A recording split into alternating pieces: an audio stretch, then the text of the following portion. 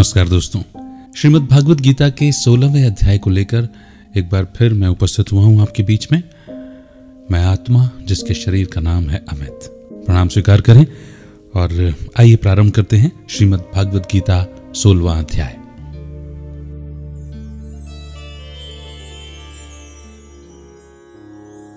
भगवान बोले, हे भारत, अभय जिसे कोई भय न हो, शुद्ध सतोगुणी होना, ज्ञान, योग, निष्ठा, दान, इंद्रिय दमन, यज्ञ कराना, तप, अहिंसा, सत्य, अक्रोध अर्थात शांति, त्याग व चुगली न करना, सब प्राणियों पर दया, कोमल स्वभाव, चंचलता का त्याग, क्षमा, धृति, पवित्रता, द्वेष रहित, अभिमान न करना, दैवी संपत्ति के सन्मुख जन्म धरने वालों को ये सब गुण मिलते हैं।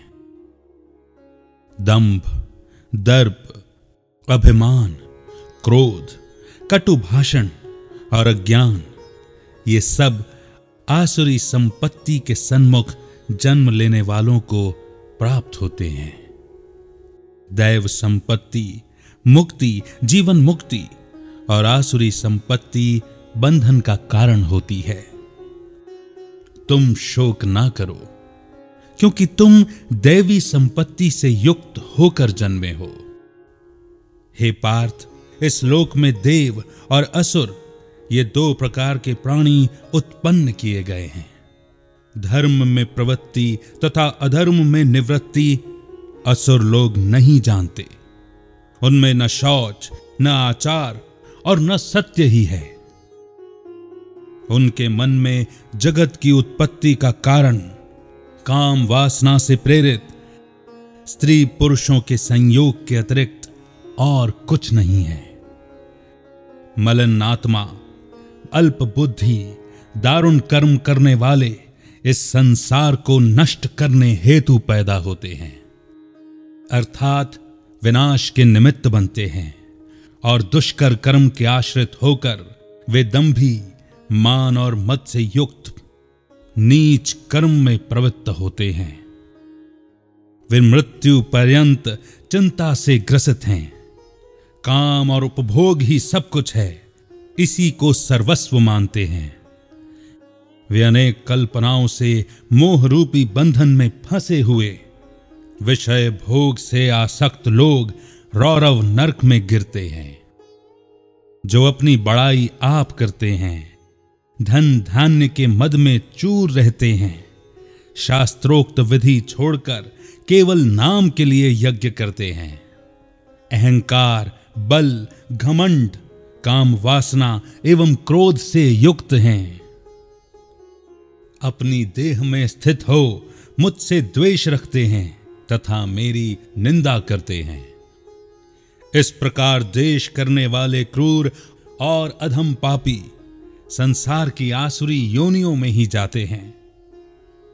जन्म जन्म में आसुरी योनि पाकर वे मूर्ख मुझको पाए बिना ही अंत में अधम गति को प्राप्त होते हैं। काम वासना, क्रोध, लोभ तीन नरक के द्वार हैं। इस कारण तीनों को त्याग देना चाहिए।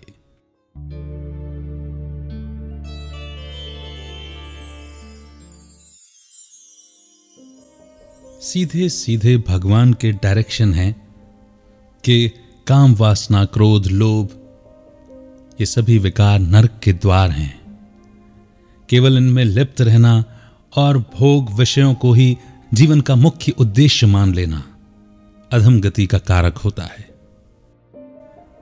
आशा है श्रीमद् भागवत गीता के इस 16वें अध्याय को आप बार बार श्रवण करेंगे, बार बार मनन चिंतन करेंगे। कहते हैं ना, गीता पाठ पाठ कहा ही जाता है एक बार पढ़ने को नहीं, बार बार पढ़ने को। इसी उद्देश्य से कि हम बार बार इसे श्रवण कर सकें, श्रीमद् भगवत गीता के सभी 18 अध्याय आपके बीच में लाने का संकल्प किया है। 16वां अध्याय हमने आज सुना, अति शीघ्र श्रीमद् भगवद गीता के 17वें अध्याय के साथ आपके बीच उपस्थित होऊंगा। तब तक के लिए आज्ञा दीजिए, रखिए अपना बेहतर ख्याल। अमित का बहुत बहुत नमस्कार।